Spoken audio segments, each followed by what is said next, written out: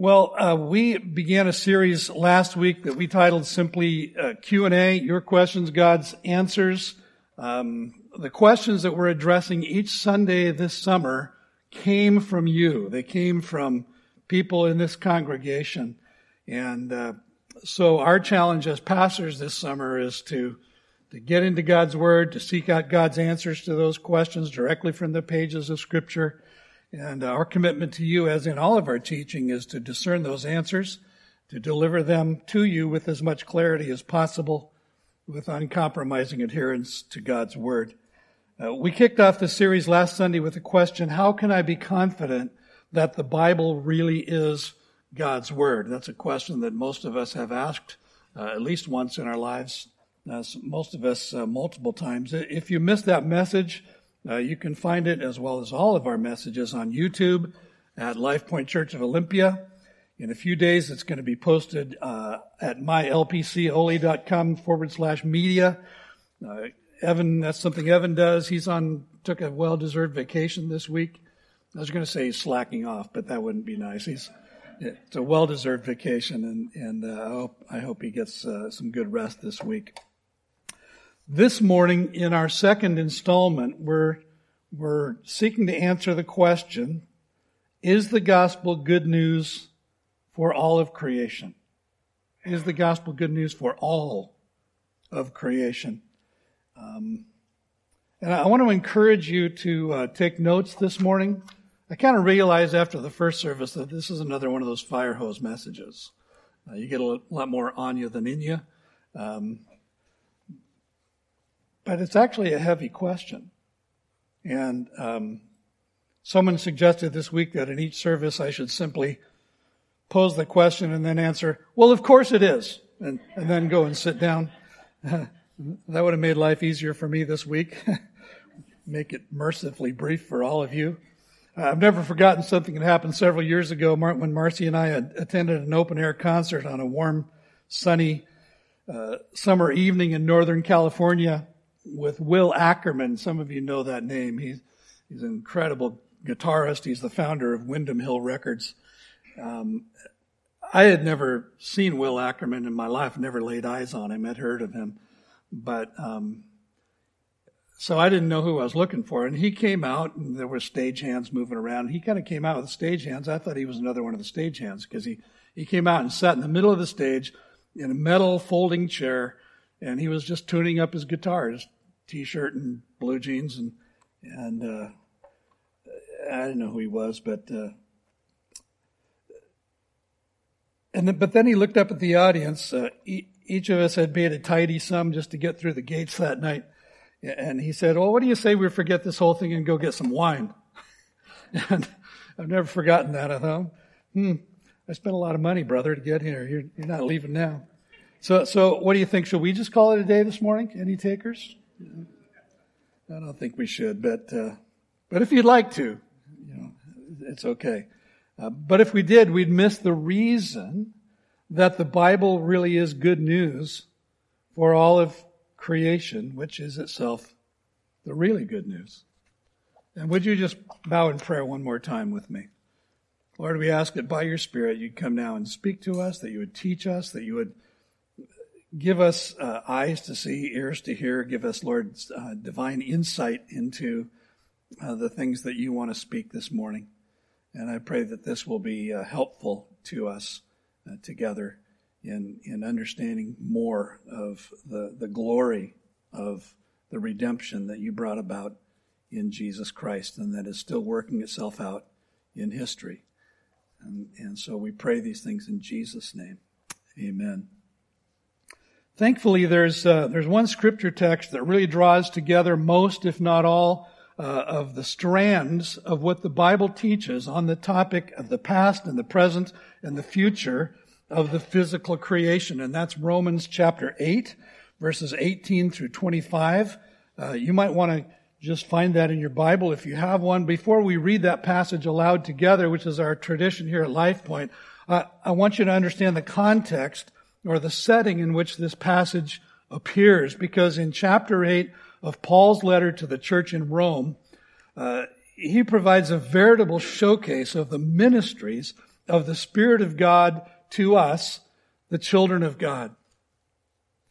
In verse 2, Paul informed us that the law of the Spirit of life has set you free in Christ Jesus from the law of sin and death, which is to say that the Holy Spirit has been active in liberating us in Christ from our slavery to the law and given us life in place of death. Verse 4 tells us that the Spirit of God enables us to fulfill the righteous requirement of the law, which is love for God, love for people. Verse 5 reminds us that because the Spirit lives in us, we now have the capacity, which we didn't have before, to live our lives with our minds set on doing what He desires. In verse 9, the Spirit lives in us. He indwells us, which means that He takes up permanent residence in our lives, never ever to depart.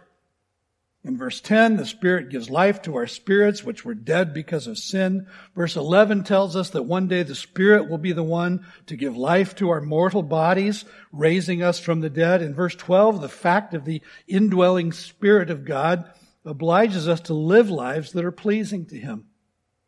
Verse 13 then reminds us that it's the same Spirit who provides us with a new enablement to put to death the sins of our bodies, a new God-given capacity that we would not have otherwise to consciously and to deliberately select obedience and reject disobedience.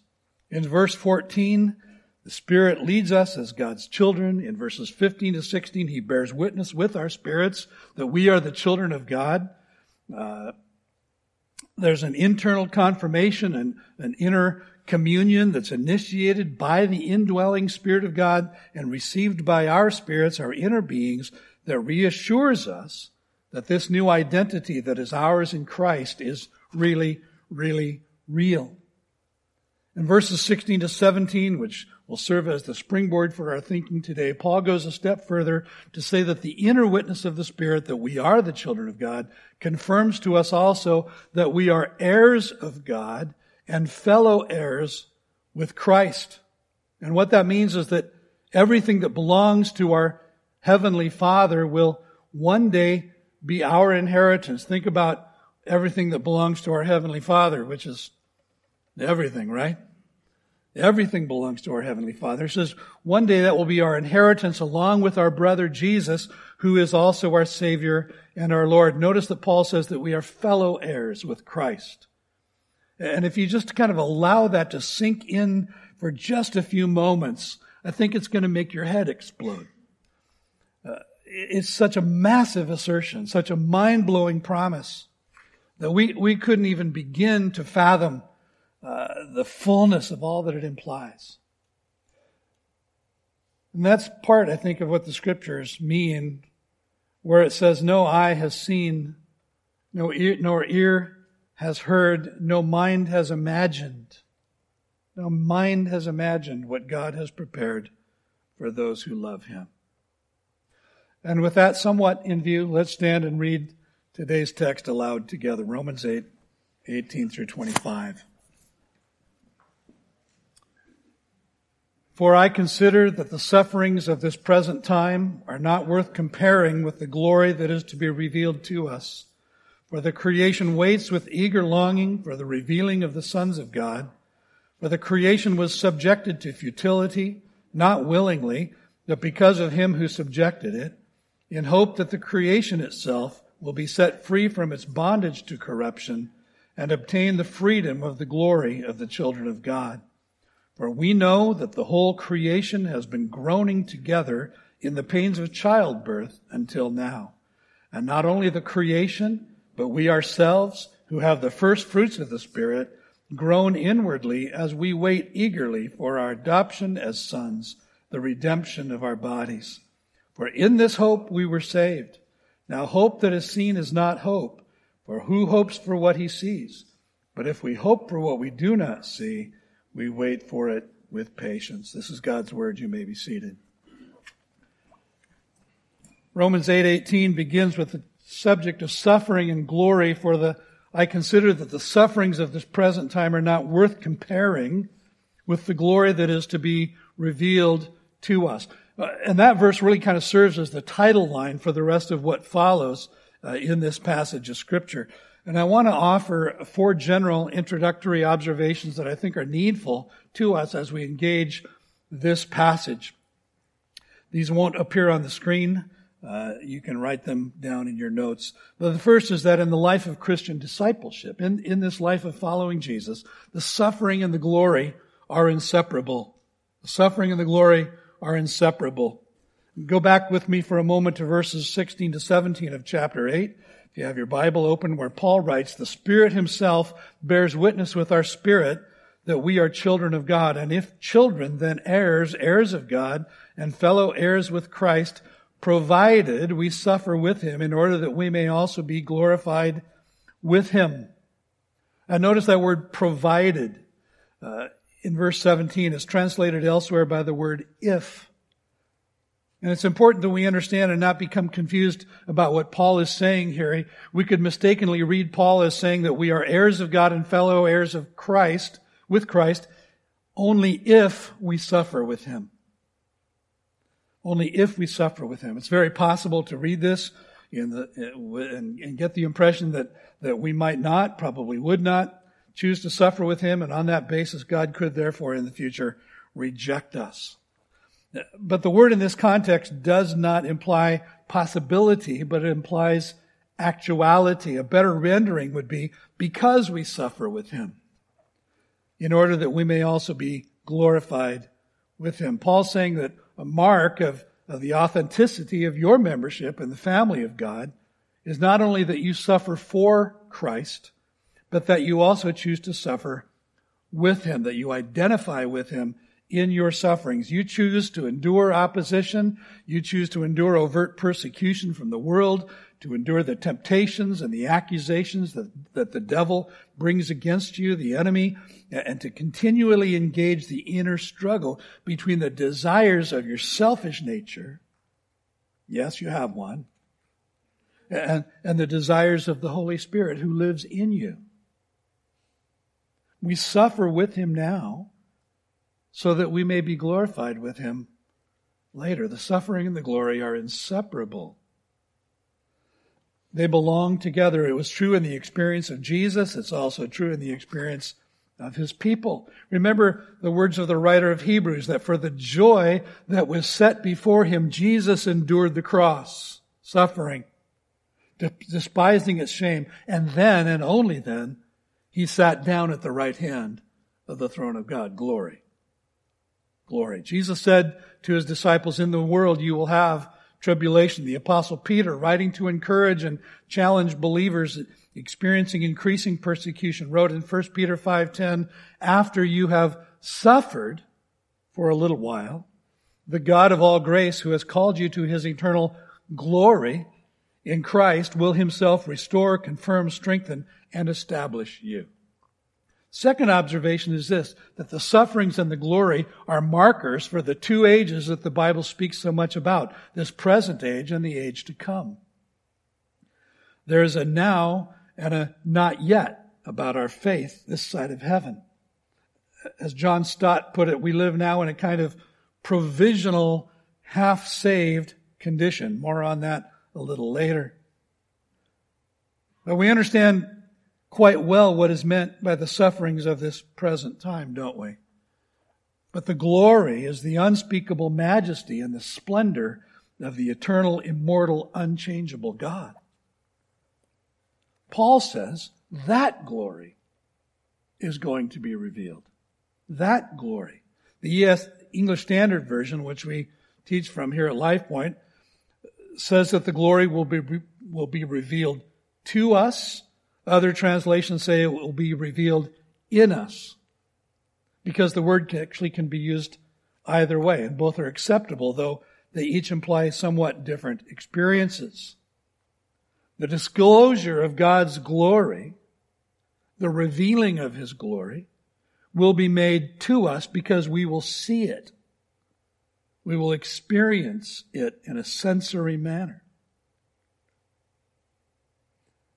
And it will be made in us because we will be utterly and radically transformed by it. The Apostle John described that transformation when he wrote, "Beloved, we are God's children now, and what we will be has not yet appeared, but we know that when he appears, we shall be like him, because we shall see him as he is." In that moment of seeing Jesus, in a twinkling of an eye, we will be changed, and we will become like him. To the Corinthians, Paul wrote, "Behold, I tell you a mystery. We shall not all sleep, but we shall all be changed," which, by the way, is kind of the theme verse for every church nursery. We shall not all sleep, but we shall all be changed.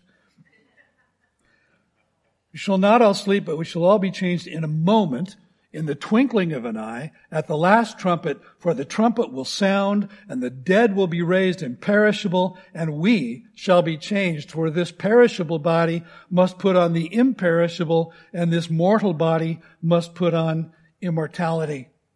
Now here's a third observation that comes also from verse 18, that the sufferings and the glory cannot be compared. They cannot be compared. They can only be contrasted.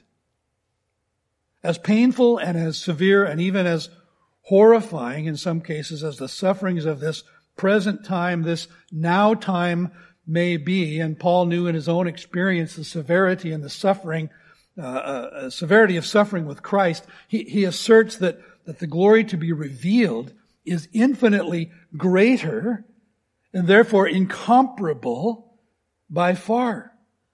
Can only be contrasted, not compared.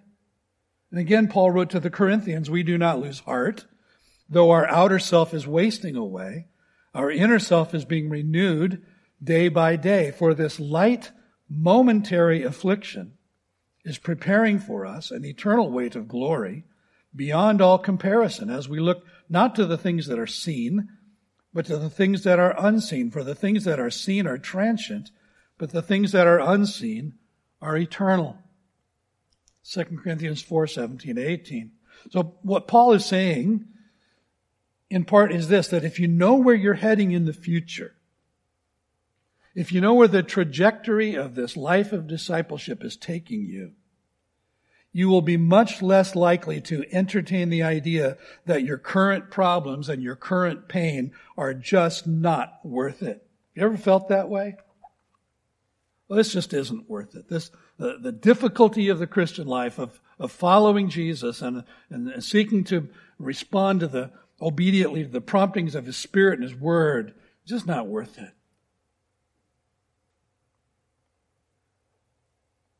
But as an old hymn writer put it, it will be worth it all when we see Jesus.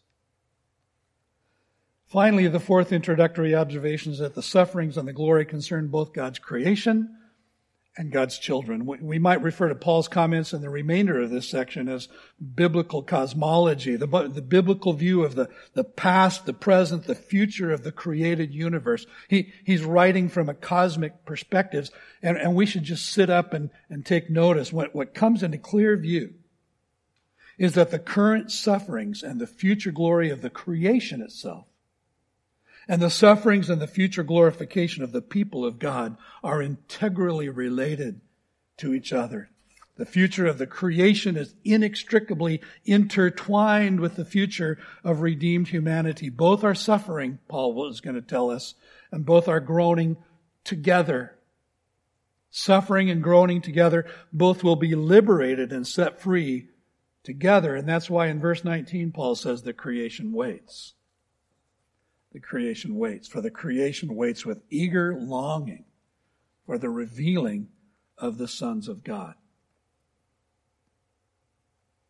You guys still with me? Eyes glazing over, getting a good nap? I'm just trying to answer the question. I didn't ask it. We should ask here who and what Paul is including in that designation, the creation. The creation. Is he talking about, for example, angels? They're created. Demons? They're created beings. But they don't fit the description Paul gives here because they're eternal. They don't change. Are the children of God included in this definition of the creation in this case? No, actually, because he addresses us next in verses 23 to 25. He sets us apart from the rest of creation. So what he's describing then is material, non-human creation. All this described in the first 6 days of creation in Genesis, right up to, but not including, the creation of humankind. And what did Paul mean by that phrase, the revealing of the sons of God? I don't think the fullness of his meaning is entirely clear, or even entirely knowable this side of heaven. But let's begin with this, that the world does not and cannot comprehend who Christians really are. The Apostle John wrote, "See what kind of love the Father has given to us, that we should be called children of God, and so we are. The reason why the world does not know us is that it did not know Him." They look at us and we go, what are you all about? What's this Christianity thing? Jesus? What? Who are you? And the reality is that we ourselves cannot, this side of heaven, begin to grasp the fullness of who we are in Christ.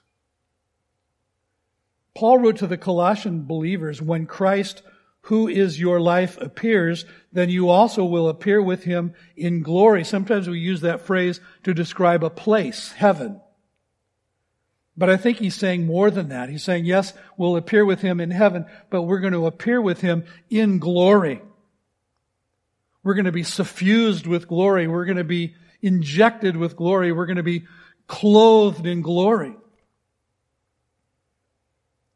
So the revealing of the sons of God must mean that our identity as sons and daughters of God will be in some way publicly revealed and publicly acknowledged. And it also likely means that we will be finally and fully conformed to the likeness of His Son, as Paul says later in verse 29 of the same chapter.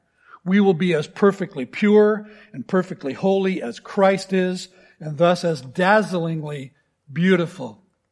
When we see Him in that moment, in that twinkling of an eye, we will be made like Him. And that's the moment that the remainder of creation is waiting for. Paul paints a graphic picture with his description here in verse 19. He personifies creation. And he says that this personified creation is craning its neck in order to see the event, to not miss it when the children of God are revealed to be who we really are on that day when we see Jesus. J.B. Phillips probably captured Paul's meaning best in his paraphrase of verse 19. He put it this way: the whole creation is on tiptoe to see the wonderful sight of the sons of God coming into their own. Isn't that awesome? And why is the creation waiting so eagerly for that moment? It's because it will be that moment when the creation itself will also finally be liberated and revealed in all of its glory. The late Tim Keller, commenting on this verse, wrote, "There is a glory coming that will be so blindingly powerful that when it falls upon us, it will envelop the whole created order and glorify it along with us. We will bring nature with us into a renewed, restored, redeemed reality." And maybe the next question is, why? Creation seems pretty majestic, pretty magnificent, all by itself, right? What possible need could the creation have of redemption and restoration? Well, Paul provides the answer in verse 20, that the creation, little inside baseball here, inside knowledge, the creation was subjected to futility. Verse 20, "For the creation was subjected to futility, not willingly, but because of Him who subjected it in hope." And there's not a period there, but I'm going to stop there. That's where verse 20 ends. The basic idea conveyed by that word futility is emptiness. Whether emptiness of purpose or emptiness of result. And in short, what Paul is saying is that the creation was subjected to purposelessness and ineffectiveness. And I doubt that few of us, and if any, viewing a majestic mountain range or standing on the shore of the ocean or looking out on lush farmlands or beholding any aspect of the natural creation have ever had the words empty or purposeless or ineffective cross our minds. Right? You wouldn't think that. Imagine for a moment the most astonishingly beautiful aspects of nature you have personally ever witnessed, and then tell yourself that whatever it is in fact at present devoid of the glory that it had when God first created it. That it does not and cannot manifest the glory that it one day will manifest when all of creation is renewed in the age to come.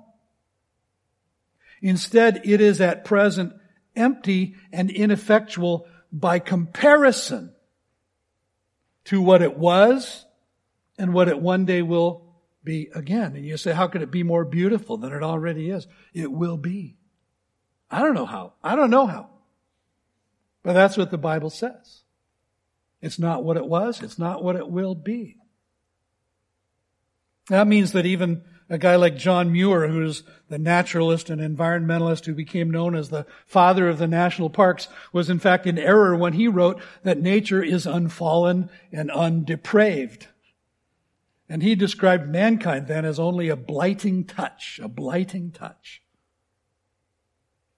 And the prevailing sentiment among many environmentalists that people can achieve a completely relaxed and harmonious relationship with nature completely ignores the biblical doctrine that creation is in fact under a curse. It's actually a dangerous place.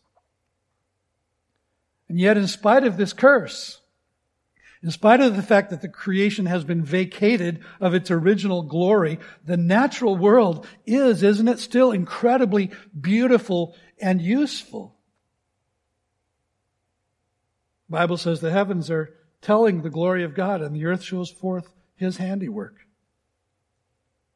Still today. Despite the terrible curse that He inflicted on the earth, God's majesty, His gracious provision for mankind is still evident wherever we look.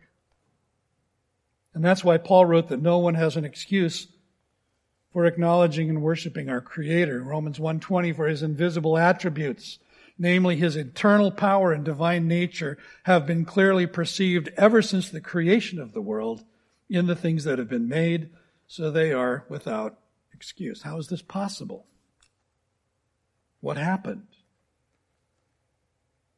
The creation's subjection to futility wasn't self-imposed, as if creation itself had failed in some way. And again, personifying creation, Paul says that it was not subjected willingly, as if creation might have had some say in the matter.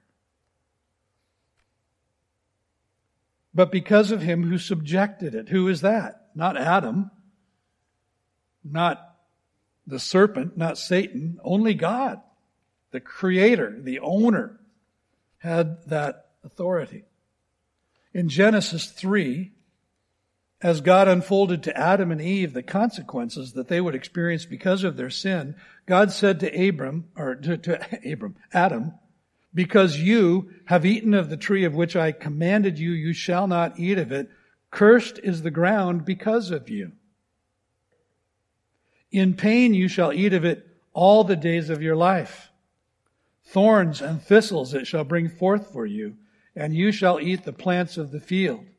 By the sweat of your face you shall eat bread, till you return to the ground. For out of it you were taken, for you are dust, and to dust you shall return. There's an awful lot we could talk about in those 3 verses, isn't there? But what I want you to see and to understand is that the answer to the question of what happened to the creation, that it was subjected to futility, is answered right there. God Himself subjected creation to futility when He cursed the ground. The curse was imposed by the Creator. And it just points us, doesn't it, to the destructiveness of sin. It's so destructive that one man's disobedience in one location on the entire globe brought corruption to the entire world and to the entire family of man, all of his descendants, every one of us. Decay, disease, pain, death, natural disaster, pollution, all other forms of evil will never cease until the one who sent the curse removes it and creates a new heaven and a new earth, because only the one who imposed the curse has the authority to remove it. So please don't miss that two-word phrase at the end of verse 20, in hope. In hope, for the creation was subjected to futility, not willingly, but because of him who subjected it in hope. Yes, God, the Creator, subjected his own creation to futility, but he subjected it in hope. In hope. The word hope is the pivot on which Paul now turns from the past to the future of the creation. Only God, being both judge and Savior, could hold out hope for a creation that he himself cursed. In the judicial action of the sovereign God, there was redemptive purpose. And only God could give to humanity hope in the promise of a Redeemer who would come to reverse the predicament of our separation by sin from him. The whole of creation is able to wait in hope and eager expectation because the creation will be liberated. It will be set free. Chapter 8, verses 20 to 21, in hope that the creation itself will be set free from its bondage to corruption and obtain the freedom of the glory of the children of God. So in verse 21, he states negatively that the creation will be set free from its bondage to corruption. Notice the words Paul uses to convey the reality that creation is out of joint because it's under judgment, futility, bondage, corruption, pain. The implication is that the universe is running down. This kind of spiraling downward. That nature is helplessly enslaved, that the annual cycle of conception, birth, growth, and death is really just a treadmill towards ultimate destruction. Nature is a realm of pain and suffering. Everything in nature wears down and dies. Nature is at present a killer. Positively, Paul says that none of that is the last word. The gospel really is good news for all of creation. Instead, in God's time, creation itself will be, as J.B. Phillips paraphrased it, rescued from the tyranny of change and decay. Rescued from the tyranny of change and decay. And positively, he says that the creation will be liberated into the freedom of the glory of the children of God. Think about it now. Nature itself will be brought out of bondage into freedom, out of decay into glory, out of corruption into incorruptibility. God spoke through the Old Testament prophets anticipating that day. For example, the prophet Isaiah chapter 5 verses 12 and 13, "For you shall go out in joy and be led forth in peace. The mountains and the hills before you shall break forth into singing, and all the trees of the field shall clap their hands. Instead of the thorn shall come up the cypress, instead of the briar shall come up the myrtle, and it shall make a name for the Lord, an everlasting sign that shall not be cut off." I always think of this as the Narnia passage. You know? Yeah. You got mountains and hills breaking forth into singing, and the trees of the field clapping their hands. And I actually hope heaven will be like that. I mean, how cool would that be, you know, that the mountains and the hills begin to sing. And Julie Andrews comes out there in the mountains and joins them.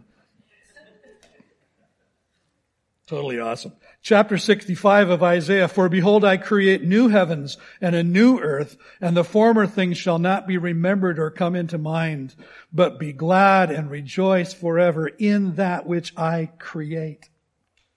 And famously in Isaiah chapter 11, the wolf shall dwell with the lamb, and the leopard shall lie down with the young goat, and the calf and the lion and the fattened calf together, and a little child shall lead them. The cow and the bear shall graze, their young shall lie down together, and the lion shall eat straw like the ox. The nursing child shall play over the hole of the cobra, and the weaned child shall put his hand on the adder's den. They shall not hurt or destroy in all my holy mountain, for the earth shall be full of the knowledge of the Lord as the waters cover the sea. The New Testament writers don't address this in quite such poetic terms. They speak more concretely, but Jesus himself spoke of the new world, the palingenesia, the regeneration, rebirth, recreation, second Genesis, if you will, at his coming. And Peter spoke of the restoration of all things, of a new heavens and a new earth. Paul wrote here about the creation being set free from bondage, and elsewhere he described it as the reconciliation of all things. John wrote in Revelation of the new heavens and the new earth in which God will dwell with his people, and from which all separation and sorrow and pain and death will have been eliminated. And until then, the whole creation groans. For we know that the whole creation has been groaning together in the pains of childbirth until now. You remember that when God completed his creation, he declared it good. You remember it not because you were there, most of you, but because you read it, Genesis 1:31, and God saw everything that he had made, and behold, it was what? Very good. Very good. And today that very good creation is a groaning creation. Each and every part, in every place, and in every time, groans together in unison. But its groans are not meaningless. They are not purposeless. They are not hopeless. They are not symptoms of despair. On the contrary, as we saw earlier, Paul likens them to the pains of childbirth. Any of you moms groan a little bit at that moment in your lives? Paul likens them to the pains of childbirth because they point forward with assurance to the coming emergence of a new order, a new heavens and a new earth. Well, I'm nearly out of time, but I want to move quickly through verses 23 to 25. And not only the creation, but we ourselves who have the first fruits of the Spirit groan inwardly as we wait eagerly for adoption as sons, the redemption of our bodies. For in this hope we were saved. Now hope that is seen is not hope, for who hopes for what he sees? But if we hope for what we do not see, we wait for it with patience. There's a whole lot of groaning going on here in the latter part of chapter 8. The creation groans, we groan, even the Holy Spirit groans as he prays for us, intercedes for us. Notice that Paul makes 4 statements about us, the children of God, in the 3 verses I just read, 23 through 25. First, we have the first fruits of the Spirit of God. The first fruits.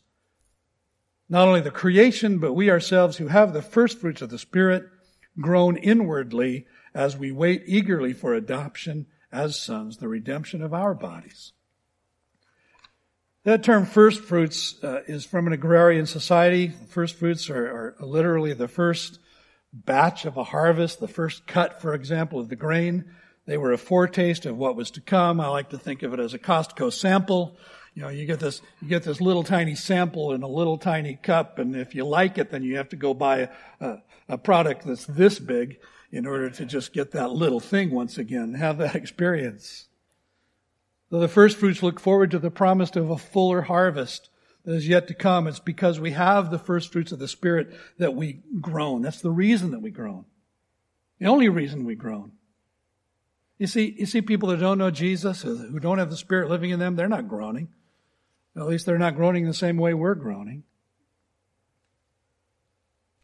It's not because we lack the Spirit that we groan, but because He lives in us. We feel the tension on one hand between what our hearts long for, which is to be and to do what God by His Spirit is prompting us to be and to do, and on the other, our inability, utter inability to achieve it because we live in a body that is subject to temptation and sin.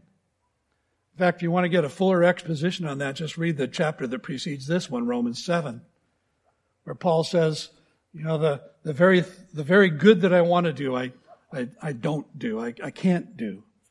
And the very things I hate are the things I find myself doing. And at the end of all of that, he throws up his hands and says, who will save me from this body controlled by death? And the answer is, thanks be to God through Jesus Christ, who delivers us from this dilemma. Second, we groan inwardly as we wait eagerly for our adoption as sons, the redemption of our bodies.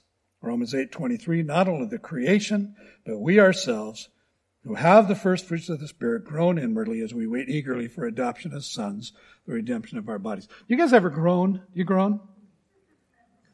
You find yourself groaning ever? I realize that I actually groan out loud a lot more than I am aware of, because I groan sometimes as I sit down, and then I groan again when I stand up. I catch myself groaning when I'm climbing our stairs at home. I groan when I lay down to sleep at night, and I groan when the alarm goes off in the morning.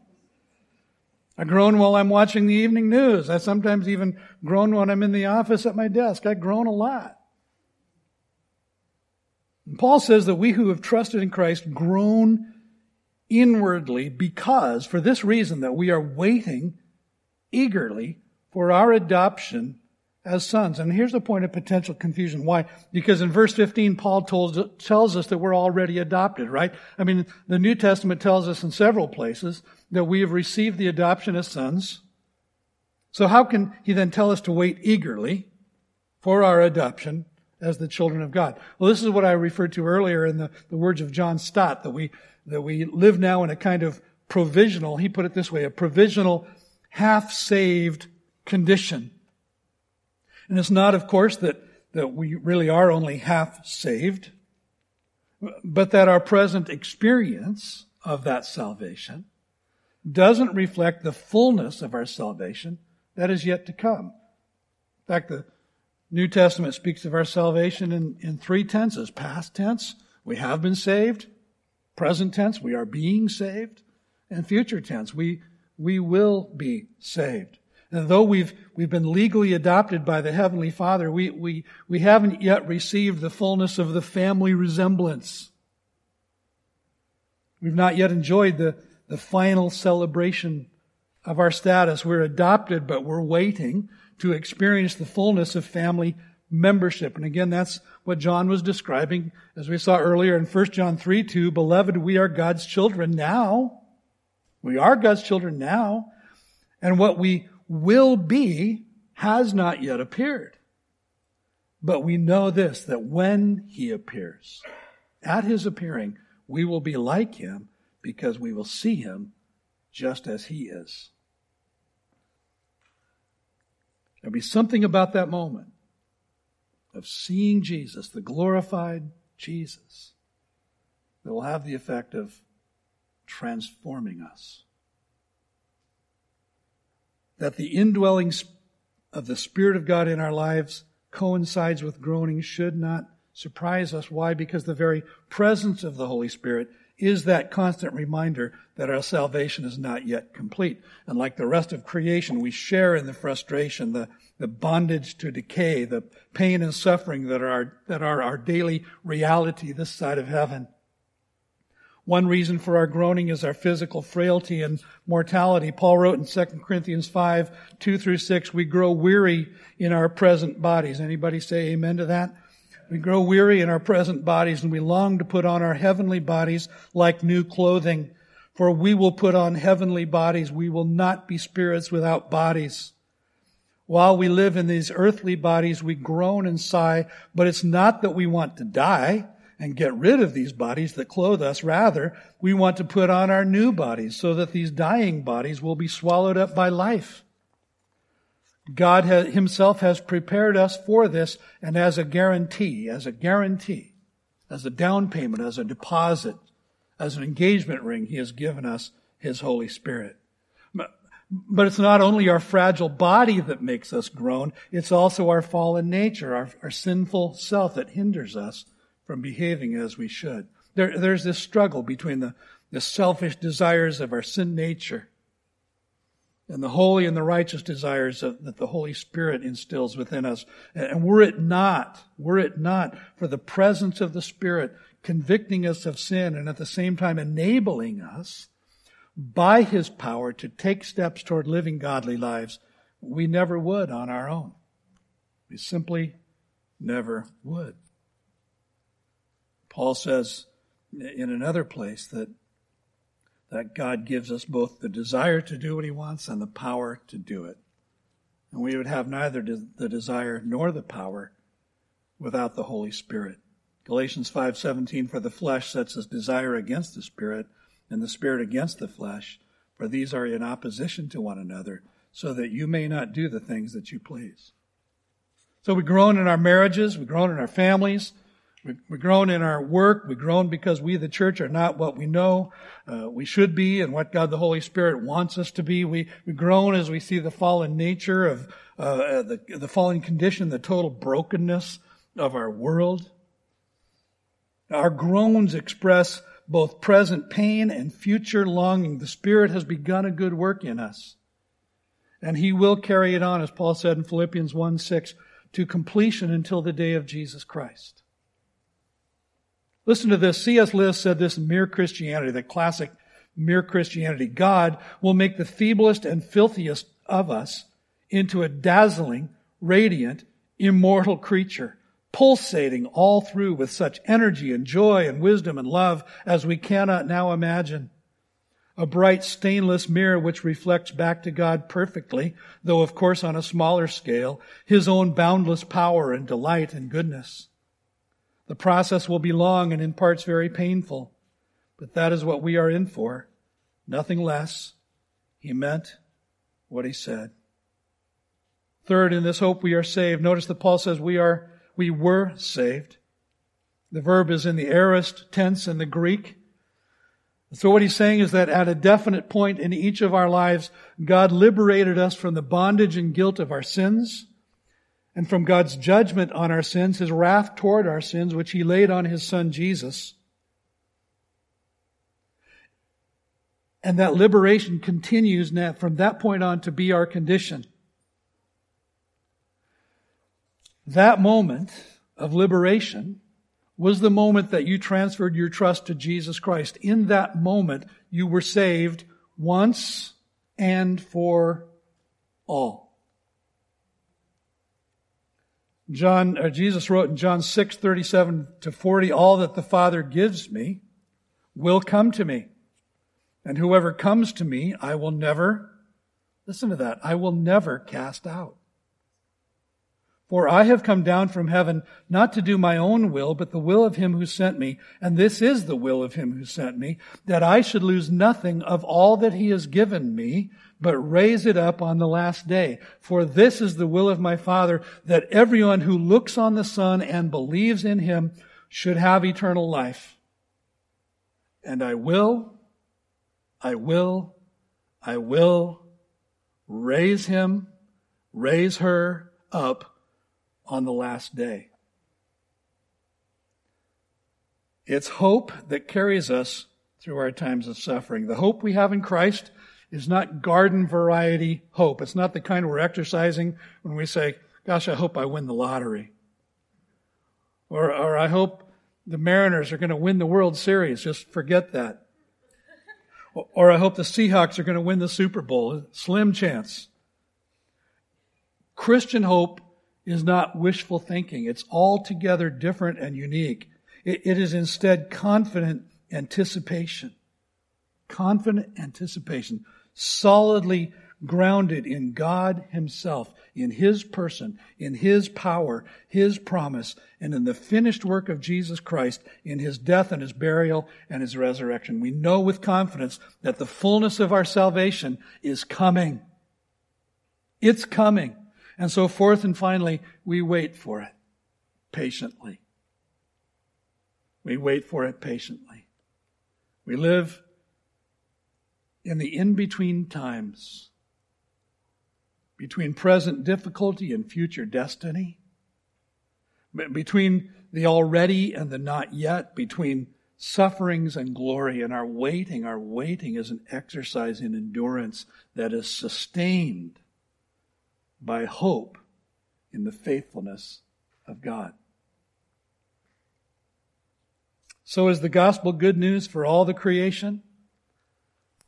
Well, of course it is. You betcha. But God has sovereignly purposed that the creation will not experience its redemption apart from ours, apart from the final redemption of the children of God. And then all the mountains and the hills will break forth in singing, and all the trees of the field will clap their hands. Remember Jesus coming in, triumphal entry into Jerusalem, and the high priests say to him, "Hey, tell the rabble to be quiet." Yeah, I'm thinking of the words in Jesus Christ Superstar. "Tell the rabble to be quiet. We anticipate a riot. This common crowd is much too loud. Tell your mob who sing their song that they are fools and they are wrong. They are accursed. They must disperse." And then Jesus comes and he says, "Why waste your breath moaning at the crowd? Nothing can be done to stop the shouting. If every tongue were stilled, the noise would still continue. The rocks and stones themselves would start to sing." I love that moment.